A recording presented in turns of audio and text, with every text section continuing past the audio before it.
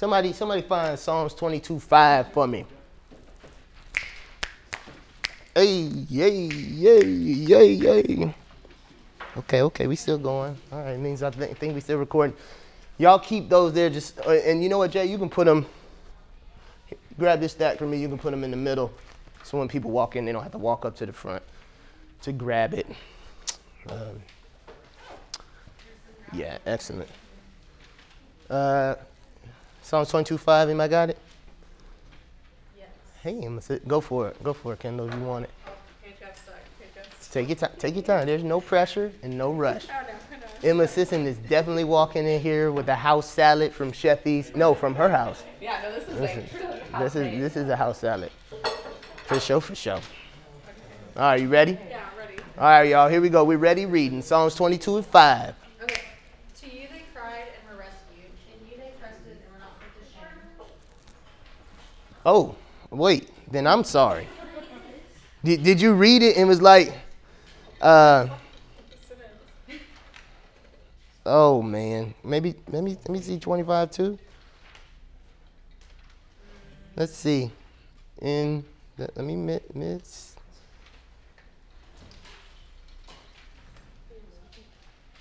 Yeah. Hold on, I'm about to get Psalms 22:22. That's what it is. I'm sorry. It was a double.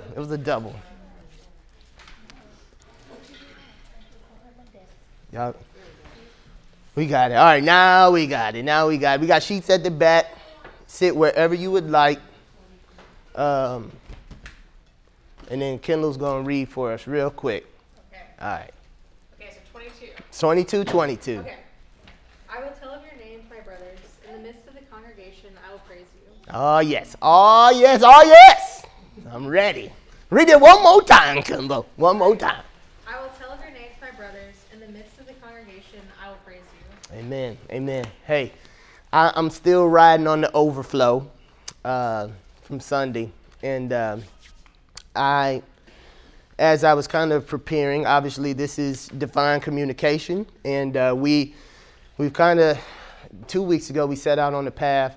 We thought prayer was too narrow to kind of describe what we were talking about and where we're trying to get at in this class. I think the first thing we talked about last week, and if you need notes, come get it. If you weren't here the first week when we taught, raise your hand. All right, everybody scan the room. Keep those hands up. Scan the room. Everybody scan the room. Here's what I need. I need, before we leave today, you find somebody who missed, somebody who was here. I would like you to audibly share your notes with whoever was not here. All right? So we'll go back again. We'll see who wasn't here. And we'll, instead of just passing the note paper, we'll just sit down. Hey, man, here was the lesson. Man, I don't know what he was talking about right there. Maybe we can talk about it together. I'm not sure. Or, man, this is what really blessed me. Let's just do it because we disciple one another. If you were here for my discipleship talk last semester, we did Institute. Discipleship for me is much less hierarchical and much more, it takes many different flavors, right? Sometimes you're the leader. Sometimes you are Mr. Miyagi. Sometimes you are Daniel-san, And then most of the times, y'all, we're just friends on the journey, walking together, trying to help each other along. And so if you were here, please step out on faith. Find, hey, man, I'm a little nervous, but I want to be obedient to what Pastor Tim just said. Will you let me share my notes with you? And if you know that you weren't here and you're going to keep being here, I want you to be obedient and say, hey, I wasn't here. I saw that you didn't raise your hand. I know you might be nervous. I'm nervous to ask you. But can I just sit and hear what you learned from the lesson last week? Can you do that for me? Can I get an amen, somebody? Amen. All right, let's roll. So anyway, one of the first things we just tried to establish last week with divine communication is that you have a God who wants to talk to you. Can I get a witness, somebody? You got a God who wants to talk with you, is delighted to interact with you, and we just got to establish that. There's this really cool book that I've been passing around and talking about, Dallas Willard, Hearing God. I would just encourage you, if you want some extra reading, get up in it. It's just I think it's all kind of biblical and all kinds of helpful as far as just understanding what that could look like and encouraging you in that path, in that direction. And so anyway, we just established that, hey, there is this conversational relationship that is supposed to be happening with God and his children. Very personal, and that's what your life should look like. Jesus Christ died, and the starting point is forgiveness of sins. But the actual best part of our salvation is that the wall that has separated you from God has been demolished through the work of Jesus Christ, and now you have access to God. So we still at the front door just dwelling on the forgiveness, and amen for that. But don't stay at the forgiveness when you got access to God Almighty. Come on, man. So what does it look like to have that vibrant, communicative relationship with God? That's what we're after. And so anyway, we're here now, and I think seems kind of strange, but I think the second iteration of divine communication is just going to be praise. And so Kendall just read one of the verses that I left out, but I thought it was really, really important. We're going to revisit it again on Sunday, Psalms 22 and 22.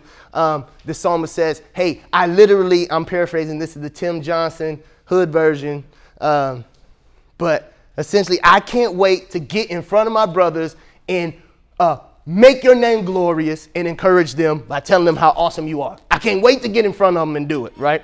Audibly. So really quick, I got room for 2, maybe 3 if you hustle and hurry. Let me just give you a couple places to start. First of all, if you have a testimony, something really sweet God was either doing with you or in your heart on Sunday, we'd love to hear about it. Get on up here and tell us real quick, the briefest version you got.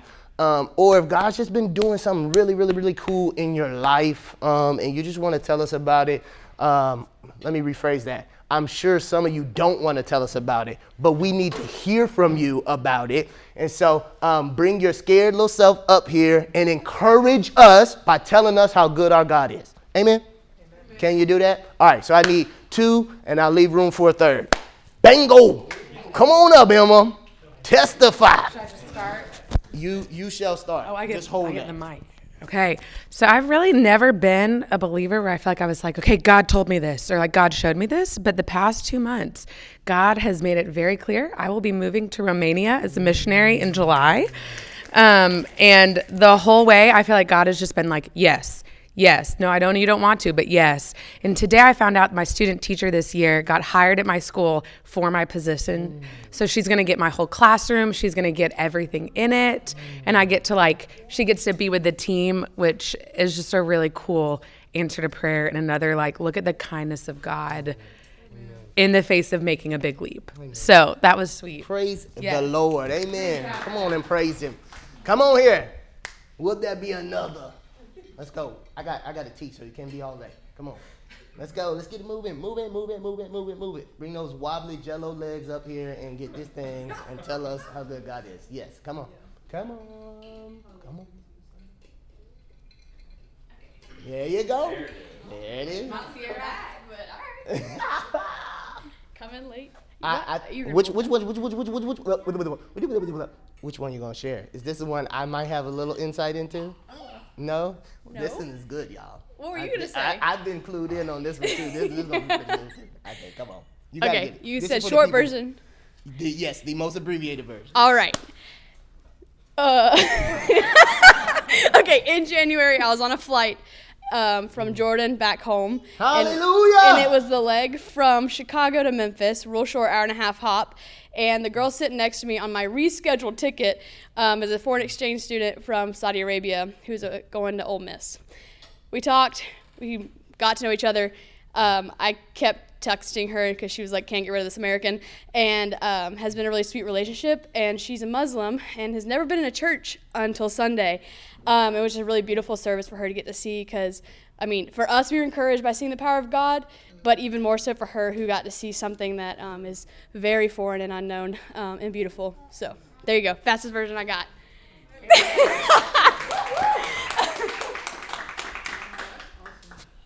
amazing.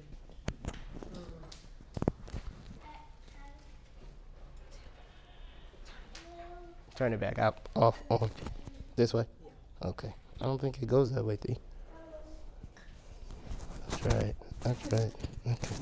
All right. We'll try to work it out. Woo. That one there so good, y'all. Just write on your paper. I'm going to give you the phonetic spelling because I don't know the actual spelling. Oh, I can just spell it. Or that. How about that? Go for it. Is A-R-W-A. Man, we was in prayer this morning, and man, the enemy had kind of, as soon as I stepped out of the sanctuary, it was just a wrestle, just wrestling. Like, man, oh man, what about the folks that didn't understand what was going on? And oh man, did we leave folks behind? Maybe I should cut it off. We should just wrestle. And I was like, man, but I knew something sweet and powerful was happening, and just kind of, but I just couldn't totally land that place. And one of those, I had saw Aura, and I knew why she was there. Sierra did not tell half the story. She drove to Oxford, picked her up, brought her back, fed her, drove her back to Oxford. But anyway, so it's like, man, I'm wrestling. I'm just wondering because I'm been praying for this girl's conversion and seeing Jesus. And it's like, man, what the heck did she get out of that service? And, it's like, man, that's just wild. Sierra's like, oh, man, she loved it. She said she wanted to come back. Wow. Praise God. Praise the Lord. And something that was sweet to me was, even PT at the end, you were like, this was sweet space. And like, that was a word you used. And she said that in the car and like, just kind of like described it like, oh, that was sweet. And I was like, yeah, it was. Like, I don't know what else to say. Like, I don't need big words, but the fact that she's like picking up on this. And to be coming from a place that's so close to the gospel, and for her to be open to it, it's all the Holy Spirit preparing a heart. Like, that's all I can see. That's why I get excited. Yeah, he wasn't there. And talking about like this access to God and this idea of like right now she is living in a relationship with God that is completely broken and disconnected, and like to continue looking at her and saying, but there's another option. God has made a way for this to be different. And to just like take that slowly every time, just keep diving into the truth of that. Hey, so let's keep praying that God just finish it, because we already know when he starts something, Philippians 1 says it's over with. He gonna finish it. Amen. All right, so let's talk about, man, just keep boring the hole deeper into what it looks like to have this relationship with Jesus, not pulling us out of this, this faux battle, if you will, between the law and obedience versus a law, a Christianity without constraints. This is not what we're talking about right now. We're talking about a real relationship with the Lord Jesus, right? And so how do you address God? How do you have a relationship with the God of the cosmos? Is it just like, hey, bro, you like Batman? I like Batman too. Let's be friends. Is that kind of how that thing works? No, I think, give you two vocabulary words. This is some concepts that was really kind of helpful at my time at Second Pres, just trying to hold into balance the transcendence of God and the immanence of God, right? This transcendence, which is the idea, he's wholly other, right? So yes, he is Abba. Yes, Hebrews would tell us he's our brother. We're joint heirs with Christ. Yes, all that is true, but he's also not in our category. We are punching above our weight class. He is not compared. Romans 11, who has been his counselor? Come on, man. Let's not treat him like he the dude next door. He is not, right? But I think there is a way where you can maintain what the immanence, it captures all that other stuff, though, that is really important to embracing and understanding the fullness of Christ, who is through the Spirit dwelling with us, right? I will never leave you. Those relate, Abba Father, right? So that immanence is the nearness, the incarnational. You came from heaven to earth and you put on a dirt suit and you wrapped yourself in flesh. So that's that other thing. So how do we keep that thing in balance, right? That he's not homie, but he's not far away from me. He is near to me, right? And I just think the appropriate way to have a relationship with God is to keep the praise on your lips. Amen.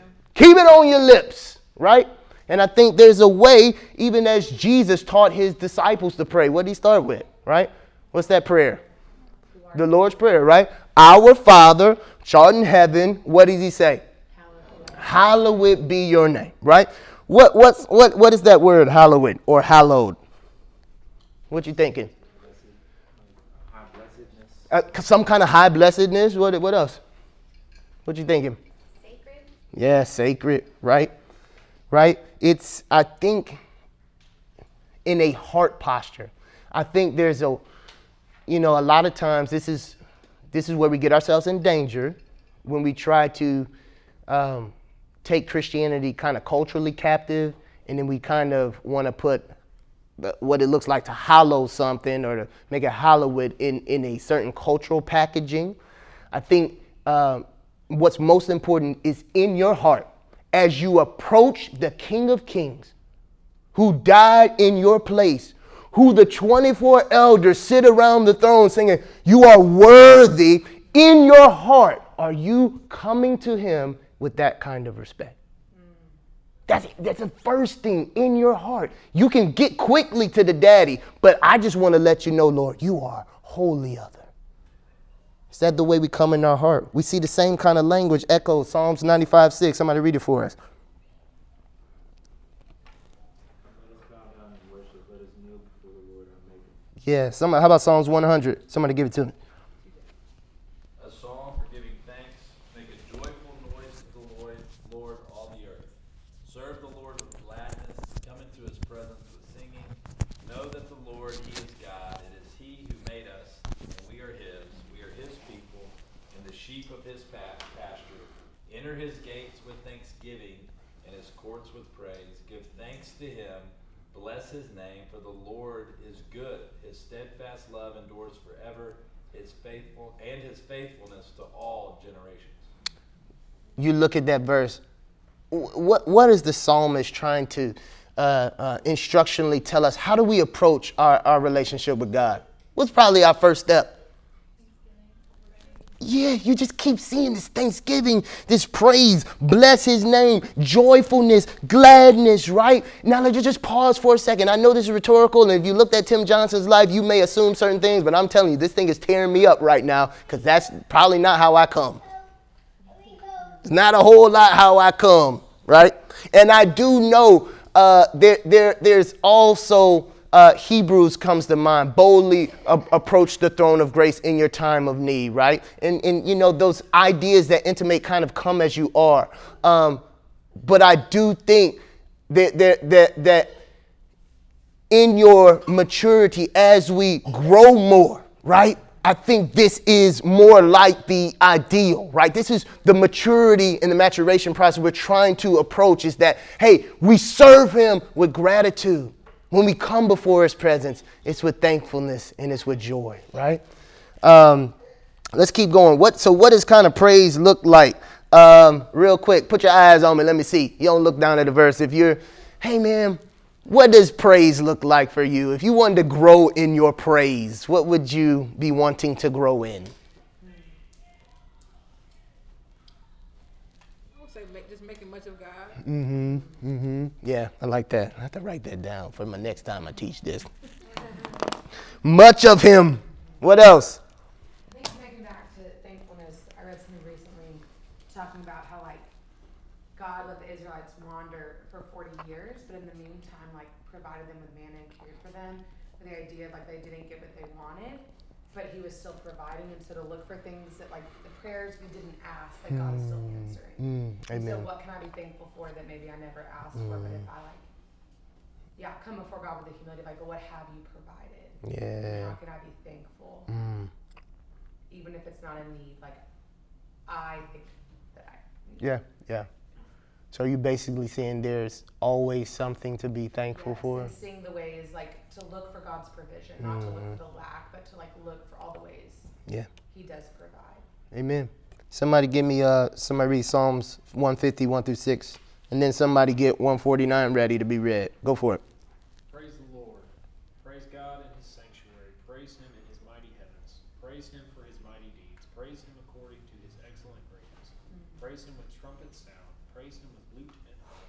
Praise him with tambourine and dance. Praise him with strings and pipe. Praise him with sounding cymbals. Praise him with loud clashing cymbals. Amen.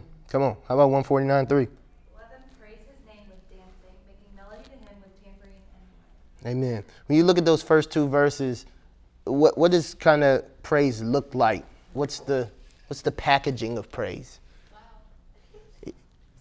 Okay, seems to have some kind of acoustic volume kind of connotation, right? So I just want to challenge you. I do believe we're going to get to a certain point in divine communication where we're going to talk about meditation and contemplation and the richness of that really feeds praise. But meditation is not praise. Do you hear what I'm saying to you? And there is a time for both. So don't come in God's presence saying when it's time to praise, it's time to meditate. You understand what I'm saying? There is a time for both. When it's time to praise, it's time what you meditating on. Say what he is. He's good. Amen. And when it's time to meditate, meditate. And guess what the meditation gonna lead you to do? You're not gonna get out of praising him. You're not going to get out of praising him, because if you meditate on the goodness, you're going to have to stop meditating. Let me stop meditating real quick and put these hands up and praise him, because he's worthy, y'all. You see what I'm saying? You can't sit and study scripture. Man, let me put this Bible down real quick and praise God for the richness of this word. What doesn't turn back into praise? So now you tell me, if in your Christian walk and maturation, you have grown out of praise and thanksgiving, then I can tell you we're going in the wrong direction. There is nothing you learn. There is no amount of time spent in prayer that does not result in thanksgiving. Come on, y'all. So we got to kick that lie out. I don't care what church background you came from. I don't care what pope you used to sit up under and he put the wafer in your mouth and what. I don't care. It don't matter. Let's just be biblical. If we go back and you go read all 150 of them Psalms and see how you can run away from praise. Amen, somebody. So let's talk about it. Exaltation, these words that the Psalter likes to use, just kind of means to make high. Extol means to praise enthusiastically. Now, we've already seen this psalmist paint the picture of, all these musicians playing and we beating these drums and we got clashing cymbals and, we got dancing, we got melody happening, tambourines. We got to get the tambourine ministry going back here somewhere. We got to get y'all right. We got to get you right? So we see this jubilant nature of praise, y'all. Somebody write it down, jubilant. I think when we're praising, right, I think there is two kind of connotations as I see it here. And I could have just went through a litany of scripture, but seems like there is joy here. This is not praise him. Praise him. Doesn't seem that there's nothing forced about this. There's nothing kind of unwilling about this, right? There's a heart posture here, and then there is excitement. I done hooped with Carter before, right? And Carter has come to the lane, and with we don't even call what he did a Euro. It was more like a Iraq, right? You know what I'm saying? That's basketball inside terminology, Right? And then Carter, he laid it up on the pastor and like, yeah! In that very deep and rich Southern drawl, yeah! Right? He was excited. Jordan, you didn't seen it before, hadn't you? I'm just saying. Hey, listen here. Once again, I don't care what denomination you come from. It doesn't matter. I think the only rubric that you need to match yourself up against is this. When it is time to praise God and not meditate, is there anything that gets more passion? And then you got to tell me why. Now, if I go and me and you go down to Auburn and we go on the plains and we watch them boys play, now I just don't let me see you do something else there. I'm confused. I'm confused. Because I thought this was our sunnum bunum. I thought this was the best thing to ever happen to us. So that's the only thing I want you to care about.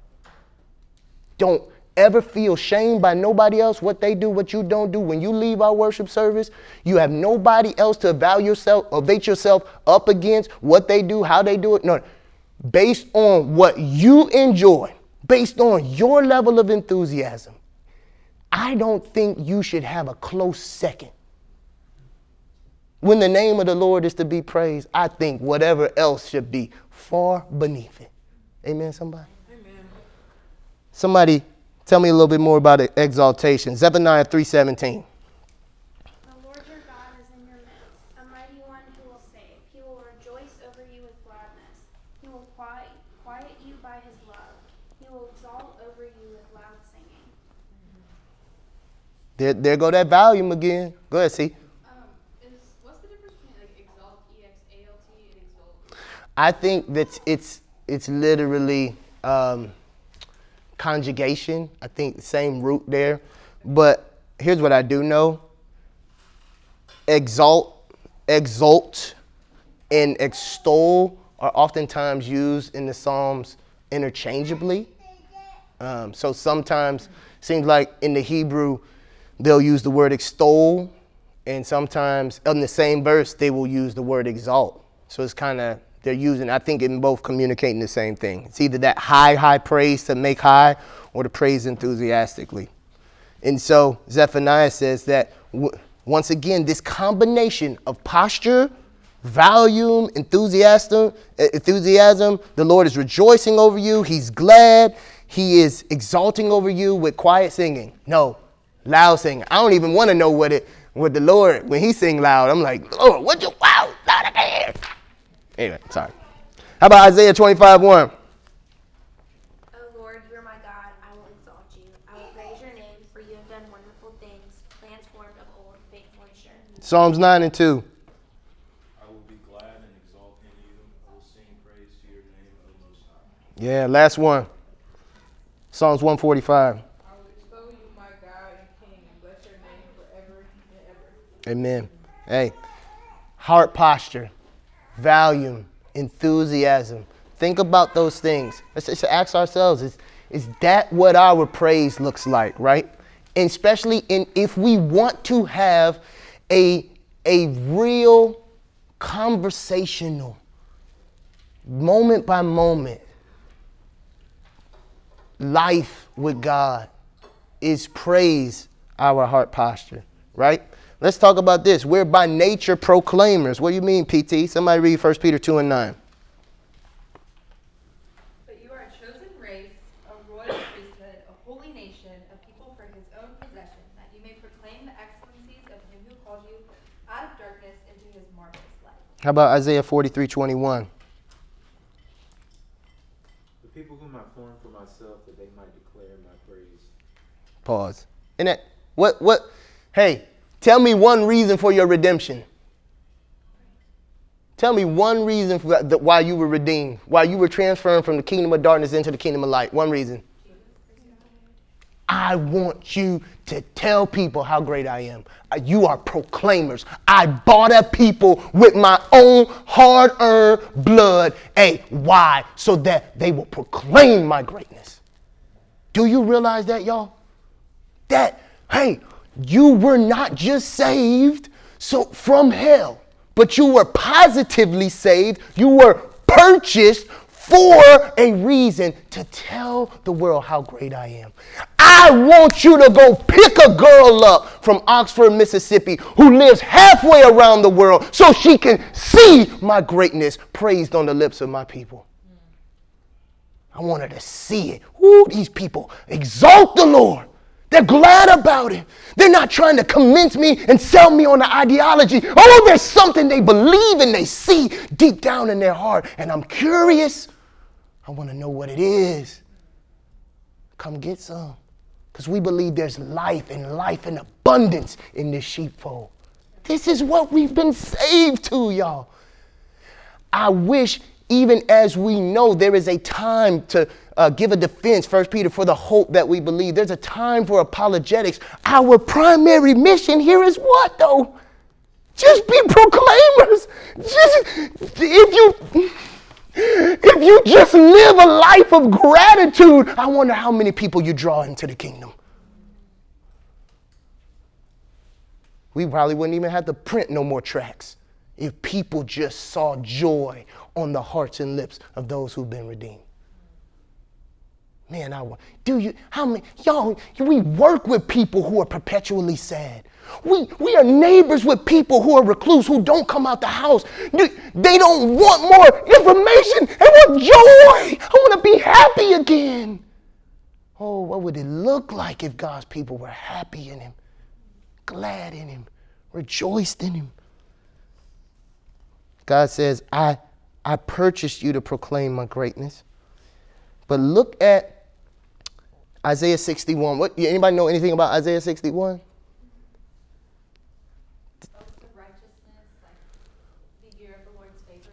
Pause. The year of the Lord's favor. So what we know, Isaiah is in the New Testament, right? All right, there you go. Isaiah in the Old Testament, and Isaiah is a minor prophet. He's a major prophet because he was more important than the other prophets, right? No, why was he a major prophet? Because the length of the writing, right?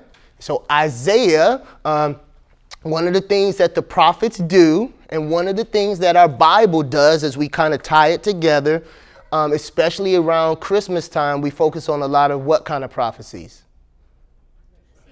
Messianic prophecies, right? And so Isaiah 61 is one of those messianic prophecies, right? Of an anointed one. How do we know that Isaiah 61 was about the anointed one, Jesus? Because one of Jesus' first interactions in the temple, he goes and gets the scroll written by Isaiah. He pulls it out. He starts reading. He says, today, this scripture has been fulfilled in your hearing. Mic drop. What? We done had all kind of rabbis and people run through here. Ain't nobody ever picked up the scroll and said, I'm basically what this scroll is about. Come on, y'all. Whew. So Jesus says this. And so when he says it, he is basically forecasting his messianic ministry. He's telling all of the people what the Messiah will come and do. Now, with that being in context, tell me what the Messiah is here to do. Somebody read it, Isaiah 61:3. Console those who mourn in Zion, to give them beauty for ashes. Woo! The oil of joy for mourning. Woo! The garment of praise for the spirit of heaviness. Yes! That they may be called trees of righteousness, the planting of the Lord, that he may be glorified. Yes, sir. Yes, sir. Has anybody in this room been given beauty for their ashes? Joy for your mourning. Anybody in here been comforted? This is our hope as redeemed ones. This is what we say the Messiah has done for us. Oh, so much more than forgiven sins. Oh, he's given us life, y'all, that we get to live. Now, if this is not our testimony, come talk to me. Seriously, we got to unpack this. We got to understand this, because I told you, I am not at a stage in my life where I just can't afford to live beneath what the Bible says I can have. I can't. There's no way I can function. Life is too hard. This either got to be true or it ain't true. I'm hanging on to this. So you think it's hard? If you've been consoled, if you've been given beauty, if you've been given joy, if you've been given give me your heaviness and let me give you some new threads. Let me give you the garment of praise. Now, if this is true for you, do you think that would be hard for you to be a proclaimer? No, it shouldn't be. It shouldn't be. If this is true and we're leaning into it, our new nature as proclaimers, as those who've been comforted and given joy, and it should be a little natural for us to proclaim the excellencies. What we're talking about is, how do we form and maintain a conversational relationship with God? I think it just starts first with, how do you want to be talked to? How should we come and approach you? Well, can we just start first? Some of y'all do it. Some of y'all are just so amazing. I've seen people approach you, and it's almost like, man, they greet you. Sometimes I watch y'all in church, y'all greet each other, and people just so blown away. I think like Thea. They're coming up to Thea, and they're like, hey, Thea, how you been? And then they just quickly, from how you've been, you're so awesome. They just cut off the rest of the conversational mumble. Girl, I'm just so grateful for you. I just want to bless you. I just want to tell you, I'm so thankful for your friendship. I'm thankful for your life. There's nothing else I want to talk about. I just want to tell you. I want to affirm you. I want to tell you I see you and I've rightly appraised you. You're a blessing to my life. I wonder, the praise is not supposed to be religious. I don't want you to think about praise as something that you got to check off the block. Man, we should be praying. No, do you see the natural progression? If you are really living into and leaning on that identity of who God is and what he's done, and you're just overflowing with gratitude when you come to God, yes, you might have things you want to talk about, but you can't talk about them because you're so busy concentrating. Well, before I get to my job, I want to tell you how good you are. And I'm just stuck right there. We'll get to that later. But man, you're awesome. I just thank you for the breath in my body. I thank you for the person to the left and the right. God, you're worthy. You're so faithful. We'll get to the other stuff, God, but I got to tell you, I'm in love with you. I'm fixated on you. You got me. When's the last time you just took some extended time to bless him? I don't want nothing from you. I'm good. I trust you, actually. But I just want to bless you. So I think praise is really relational language. I think it's so important to our conversational relationship with God, because I think it's evidence that what we have with God is not transactional. I'm not, oh man, I got to have quiet time so I can, hopefully, I won't feel shameful when I ask God about the next thing I got. And hopefully, I've prayed, I've been in my word. See, that's a transactional relationship, and that's anti-gospel, y'all. You want to talk about religion and works, that's what we got away from. You want to talk about having a father, I get embarrassed when my daughter will just bust up in this room at any moment and just ask. Why? She just trusts the relationship. She don't ever try to dress herself up. She don't care what she did 2 minutes ago. She don't care what she did 2 hours ago. She could have just got out of timeout. Daddy, can I get some marshmallows? Girl, you just got out of timeout. Do you have no shame? None. She trusts that relationship. She knows I love her deeply.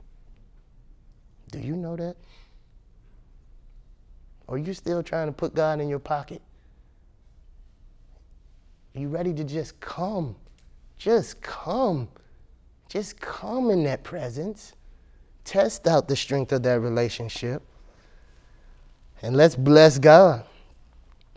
I love that language from Luke 24:53.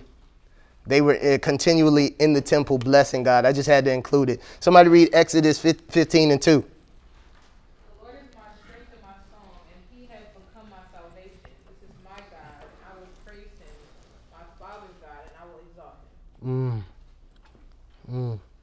How about Ephesians 5:19? Addressing one another in psalms and hymns and spiritual songs, singing and making melody to the Lord with your heart. Yeah. How about 1 Corinthians 14:15?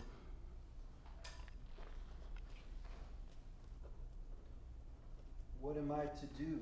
I will pray with my spirit, but I will pray with my mind also. I will sing praise with my spirit, but I will sing with my mind also. Yeah. Exodus 15 is a psalm from Moses and Miriam. It's so beautiful. What y'all like about, anything stick out to you about Exodus 15? The Lord is my strength and my song. He has become my salvation. This is my God. I will praise him, my Father's God, and I will exalt him. The great sense of ownership from the people who would praise him. Yeah. Like not, it's like mine. Yeah. I don't memorize a whole lot of songs. Y'all can probably tell when I get really excited and I want to praise and I want to lead y'all in praise. Some of the greatest avenue debacles is me trying to search for words. Like, oh, shoot, I start a song and it's like, in Christ alone. But one of the songs that I do have in my back pocket is, here I am to worship, here I am to bow down, here I am to say that you're my God. I think it's my song because it's so personal. It's so personal. I love this from what Thea's saying is Mary and Moses. The Lord is my strength.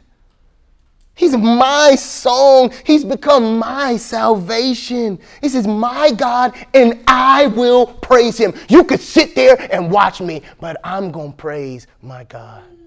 See, we grew up in this church. I don't know what you come to do. That's our songs that we would sing. And they would just say that. You could just sit there and watch me. My God's been too good. So enjoy yourself, but I'm going in. That's just kind of where we kind of came from. But I love it. Captures this personal nature. And I think it also calls us into personal accountability, that it really, when we worship corporately or privately, there's really no excuses for your praise, because everything is predicated on your personal experience. Is he your salvation? Is he your strength and your song? I love Ephesians 5:19, which Paul seems, who wrote 1 Corinthians? Who wrote Ephesians? Y'all do know, we're nerding out a little bit. And sometimes, who wrote Hebrews? We don't know.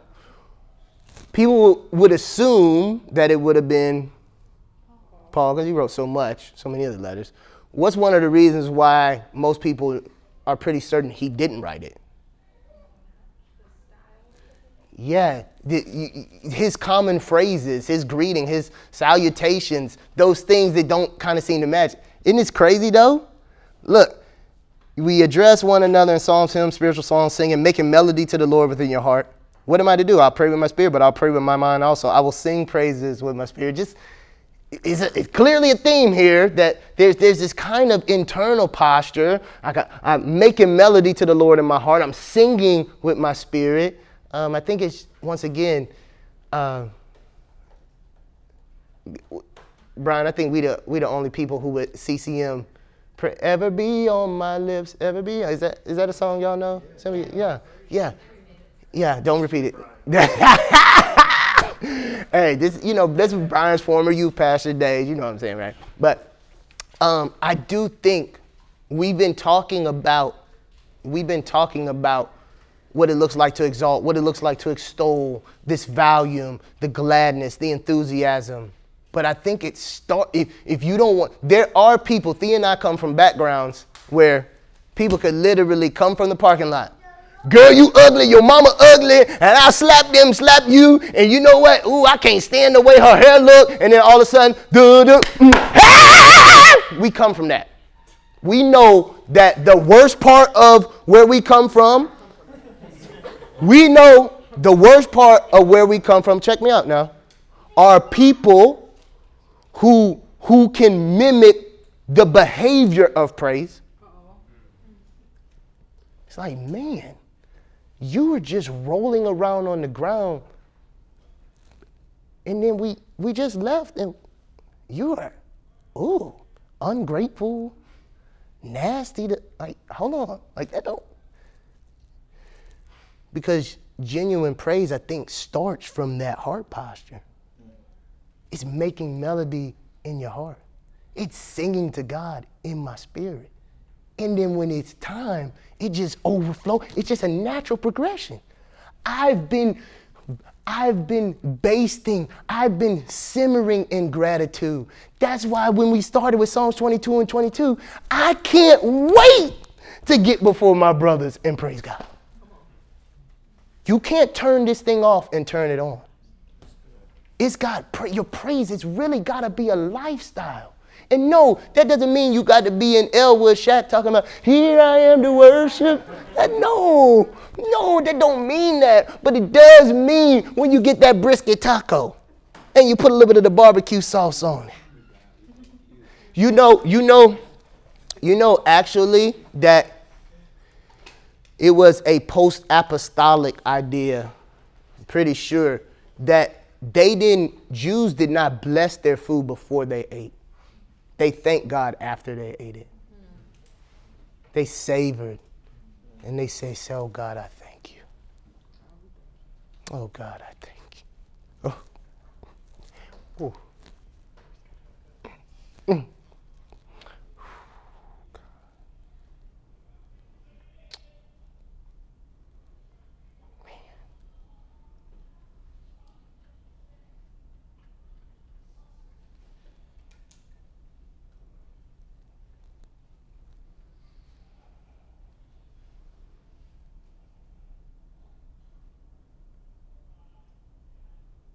You want to talk about a healthy lifestyle rhythm? Slow down.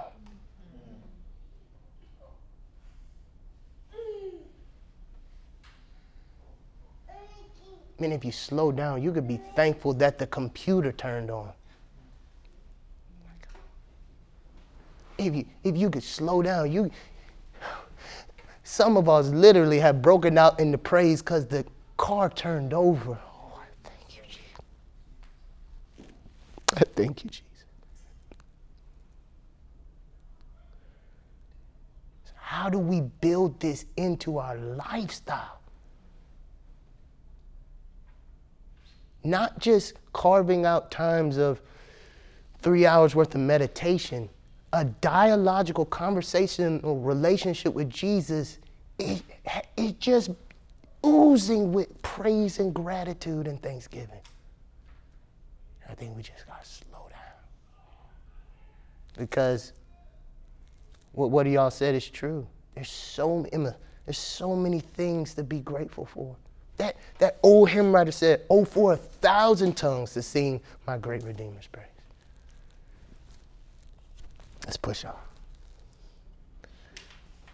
And here's the truth. We live in this broken world. I mean, we're surrounded by brokenness on every side. We live incredibly hard and complex lives. And so if our praise and our conversation with God is just predicated on what we're experiencing and feeling, of course it'll be dry. Because it's just hard. Can I get a witness, somebody? Life be hard, y'all. Ooh, Lord Jesus. It be hard. But we know we live by faith. That confidence that what we hope for will actually happen. It gives us assurance about things we cannot see. It goes on to say in Hebrews that without that faith, it is absolutely unequivocally impossible to please God. If your life is so tethered to the tangible, you won't have a reason to be grateful. You won't see it. You can't see it. You're so immersed in what you see that you cannot possibly have joy and gratitude. So the joy has got to be, and check me out now. If you are not living by faith, then your praise will be religious. All you will do is you'll hear the call to worship and you'll be like, man, it's time to praise. But it's not how you genuinely feel. You know what I'm saying? And you can't redirect yourself. So you're just doing what you've been told to do. Right?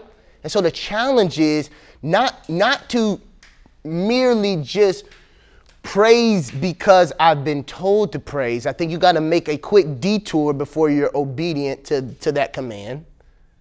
You've got to detour to a posture of faith and connect by God through the Spirit in faith for things and realities and truths that you might not be feeling, you might not be experiencing, you might not be seeing. But I can praise him because in faith, I know these things are true. I know it is well with my soul. I know that he is high and exalted and seated on the throne. I know that he is currently now seated at the right hand of the Father making intercession. This is true. Because I see it? No, because I believe it, y'all. And you literally have to cut that neural pathway off and you got to redirect that thing. You got to literally take it another way. I love this out of Habakkuk. Somebody read it for us. Even though the fig trees have no blossoms and there are no grapes on the vines, even though the olive crop fails, the fields lie empty and barren. Even though the flocks die in the fields and the cattle barns are empty, yet I will rejoice in the Lord. Oh, God. Joyful in the Lord of my salvation. Oh, y'all. That's the Old Testament living by faith. No blossoms, no grapes, no crops. It's empty, it's barren. But what is he saying? Yet, because what's the reality though? It's not there. Oh, but I can still rejoice because I'm connected to God through faith. Hebrews 13:15, through Jesus, let us continually offer to God a sacrifice of praise, the fruit of the lips that openly profess his name. A lot of times praise will feel like a sacrifice. And getting into that space and having to divert and having to wrestle with the reality that there are no crops but I've got to make a decision here. Do I dwell here where there's no crops and no fruit and no sign of life and no promise and it's just hard? Or do I choose to believe, what is that, Psalms 27? I choose to believe that I will see the goodness of the Lord in the land of the living, y'all. Praise is a choice, is what I'm saying. And it is a choice that the people of God make based on faith over reality and feelings. Praise invites God in, y'all. I've heard this 1,000 times, but you're a holy, you who inhabit the praises of Israel, Psalms 22:3. Let me tell you big O word. What are the 3 big O words in reference to God's incommunicable attributes? Oh, yeah. Hey, all right, well, let's pause real quick. If I said the incommunicable attributes of God versus the communicable attributes of God, what guess would you make? Which are which? Yeah. No, not the definition. Like, what's the difference? Communicable is the ones that we can show. Yes. Generosity, love, kindness, care, right? Right. The communicable ones, these are the ones that we can adopt from God the Father and demonstrate. The incommunicable ones are what? The ones that he and him alone in the Godhead possess. Neither one of us can be omnipresent, omniscient, or omnipotent. Y'all know what those big O's are? Yes. What's omnipotent? All powerful. What's omniscient? All knowing, right? Omnipresent. He's everywhere. Now we know God is omnipresent. So moments like Sunday, God's always present with us. He's been present with us for 3.5 years at every worship service. But when you kind of quantify, you go tell your grandma, girl, how was church? Grandma, it was so good. Let me just tell you what happened. How do you try to explain to grandma what happens at one service versus the difference between another? Because God's present at them all, right? What you think?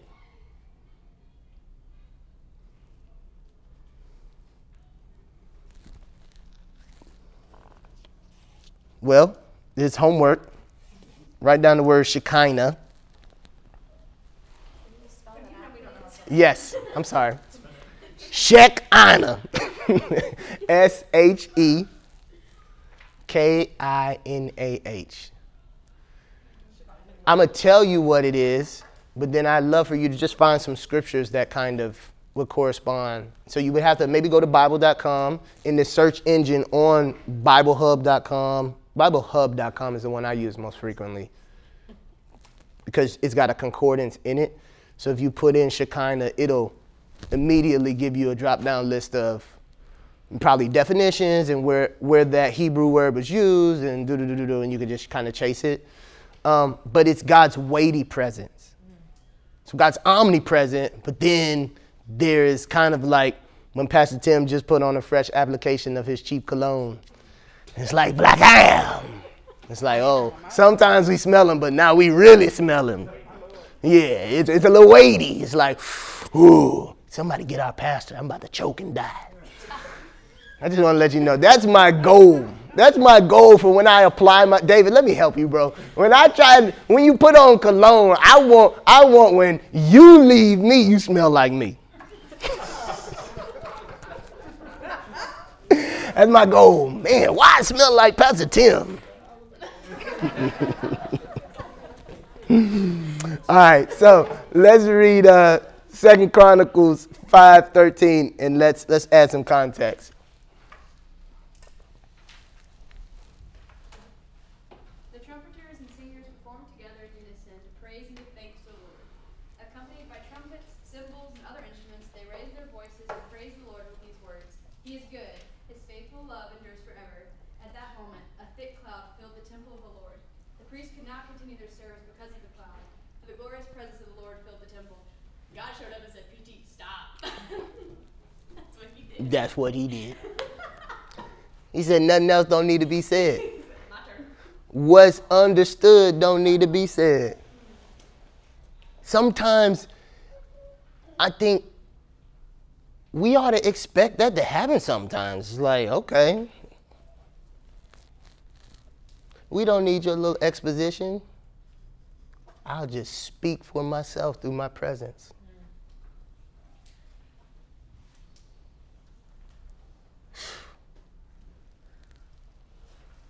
I think you should expect that to happen in your life as you praise. But once again, praise seems to be, it's not a direct correlation that every time you praise God's manifest presence, his weightiness comes in, but it certainly seems to be the atmosphere that was conducive for God to come a little more near.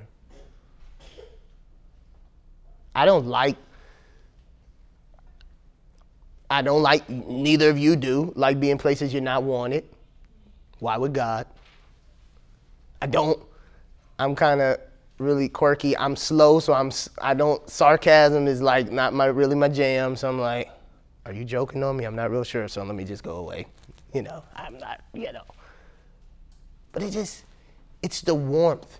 I like being around people who like being around me and who don't mind saying it either. Come on, bro, come on over. Be here. My boy, you do too, don't you? I was like, man, in that atmosphere of praise, you feel God near. God, I don't think God, he's not gonna bowl you over with his weightiness if you don't want him to. that James says, if you draw near to him, what will he do? Draw nigh to you. So do you set that atmosphere like, God, come on, get up in this car. Come on in the shower. Let me praise. Gina is tired of my shower ministry. Me and Gina. Amen. Get a little wild. All right. Praise establishes a strong connection. James 4:7, submit yourselves then to God. Resist the devil, he'll flee from you. I think that's just a good principle in all of life. You are not powerless against the evil one. Swing on him.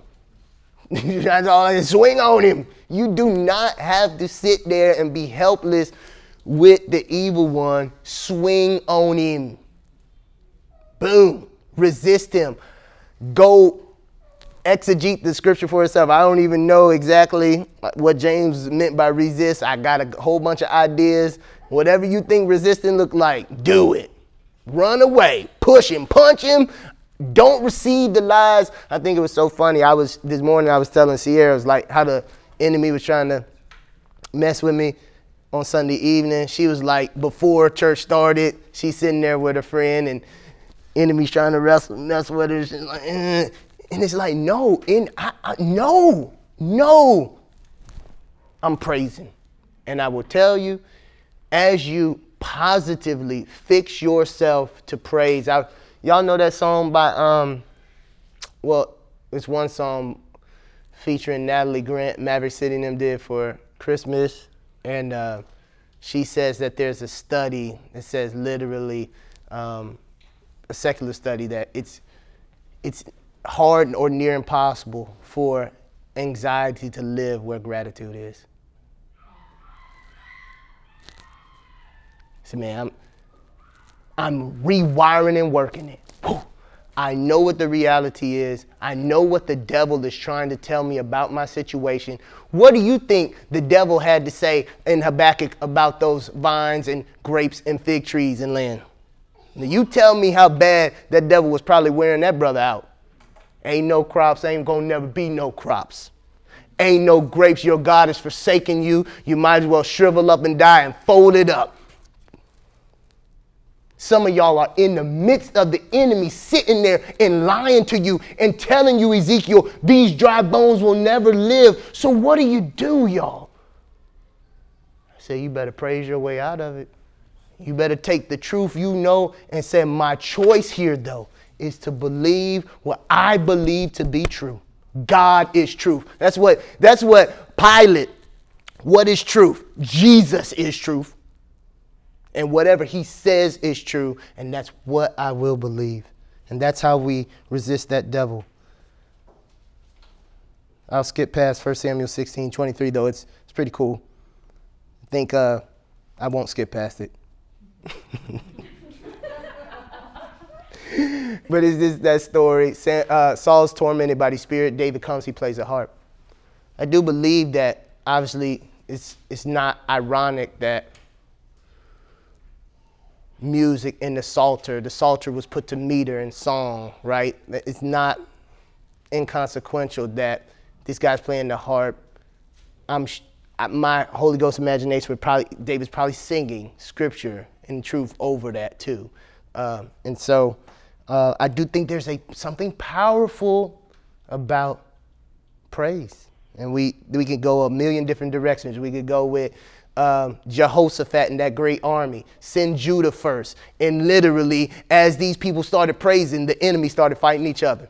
We could go to Acts and we could talk about Paul and Silas singing in the middle of the jail, and all of a sudden shackles falling off. And praise is a powerful weapon, y'all, but we don't want you to use praise for the transaction. I'm just saying some of the added benefits. But when you, listen at me, I think my heart behind that particular bullet was when you feel your relationship with God, your connection with God as the most staticky or having the most interference.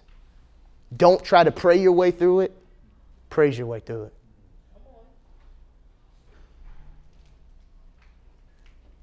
Whatever song you got on your heart, whatever, immediately get in it and fill your heart with gratitude and joy in God.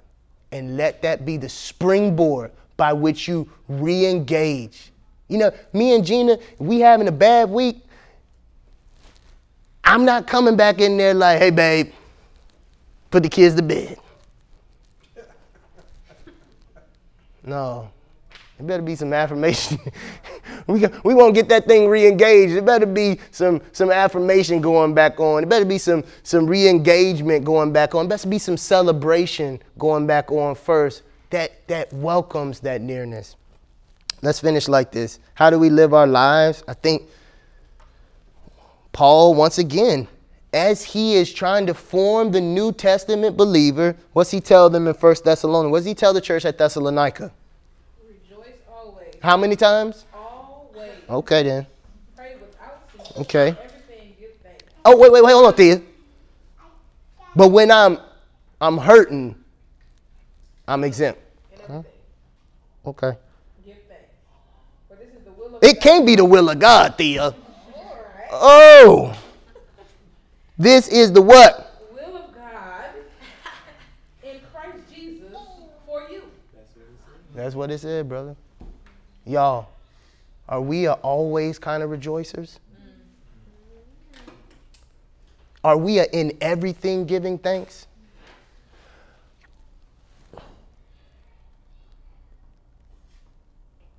Let's go. Somebody read Philippians 4, 6, 7. Do not be anxious about anything, but in every situation. How many situations be? Every. By prayer and petition. But what it got to be sprinkled with? Thanksgiving. Ooh, put a little Thanksgiving, Tony Chachere's, little Lowry's in there. Hey, even my prayer, I got to season that thing with a little Thanksgiving. Keep going, B. But this is the big part. You got to present it. The request to God. But what happens when we fight the devil who's feeding us anxiety?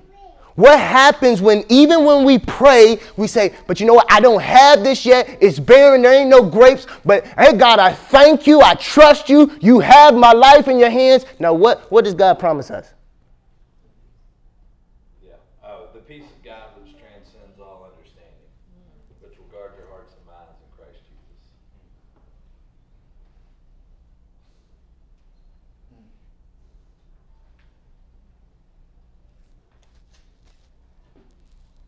I got to have it. I cannot live any other. You want to know how I praise like a maniac? Because I believe this is true. I believe this is the most true thing in the world. That as I fight with all my heart, not to process, not to understand my inner self, as I fight anxiety with all my heart, and it be whooping my behind sometimes, but I'm still swinging. I fight it, and I'm crying out to God with thanksgiving. I believe what God's word said is true, that in my most anxious, depressed, nastiest moments, I am not forsaken. As a matter of fact, he says, I'm coming to you, brother, with peace. I'm coming to you. I'm going to give you peace that this world knows not. Y'all believe that, y'all? Do you believe it? That this is the sweet culmination of the dialogical, conversational relationship. That as we commit ourselves to the language of praise, he says, I'm going to be able to communicate back to you with my presence of peace. It's really just, to me, another side of what Sierra read in 2 Chronicles. It's like that presence again. It's like, hey, I don't even need to say nothing. My presence is here. Rest. Be at peace. I got homework for you. I want you to do two things. I want you to find a verse of instant praise.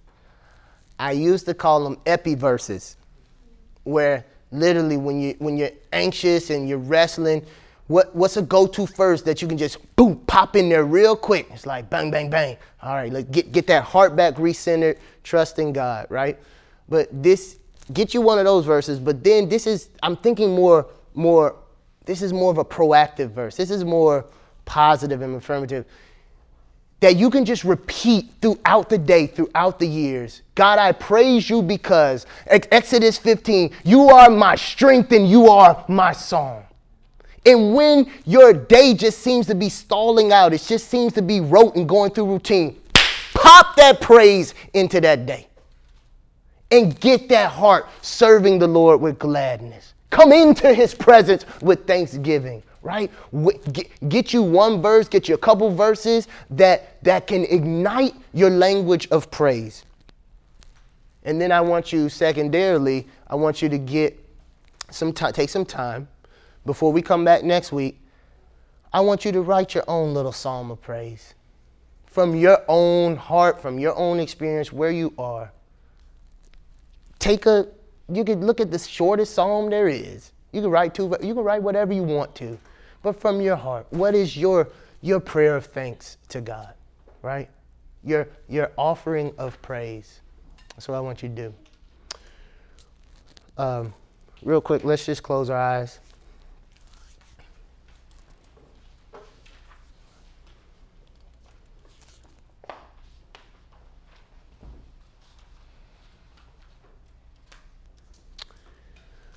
Just want you to think in a couple ways. I promise you. Once again, we started with 2 to 3. Let's close with 2 to 3. I want you to think about the redemptive historical language of praise, Old Testament and New Testament. This loud exaltation, this jubilant form of communication. This heart posture of gratitude and thanksgiving that sometimes is not based on the reality of what we see in Habakkuk, but it's always based in faith that that what I don't see is more real than what is in front of me. So I can always have praise on my lips. That even in the midst of work situations that you are not excited about going back to tomorrow, even in the midst of relational strife that you are in right now, I don't want to go back to my house and deal with wife, roommate, kids. Even in the midst of it, hard financial situations, what is your choice now?